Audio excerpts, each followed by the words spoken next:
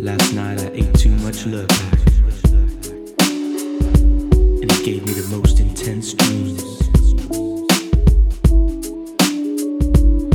All about a special lady. The lady of dreams.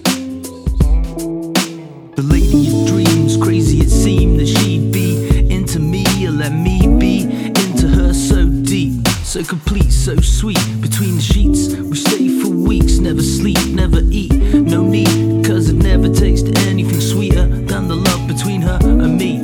The guilty pleasure never better, I get her and she gets me, sinking in a river never wet, and never let her get a breath, breathless and yearning for the next, never settle for less than the best, and yet we never tried to fight against the tide, stay for the ride inside each other's souls and minds, connected spiritually, physically, her and me undoubtedly the greatest affinity that I'd ever seen. So when I fell so quick and so deep, unsurprisingly she fell with me.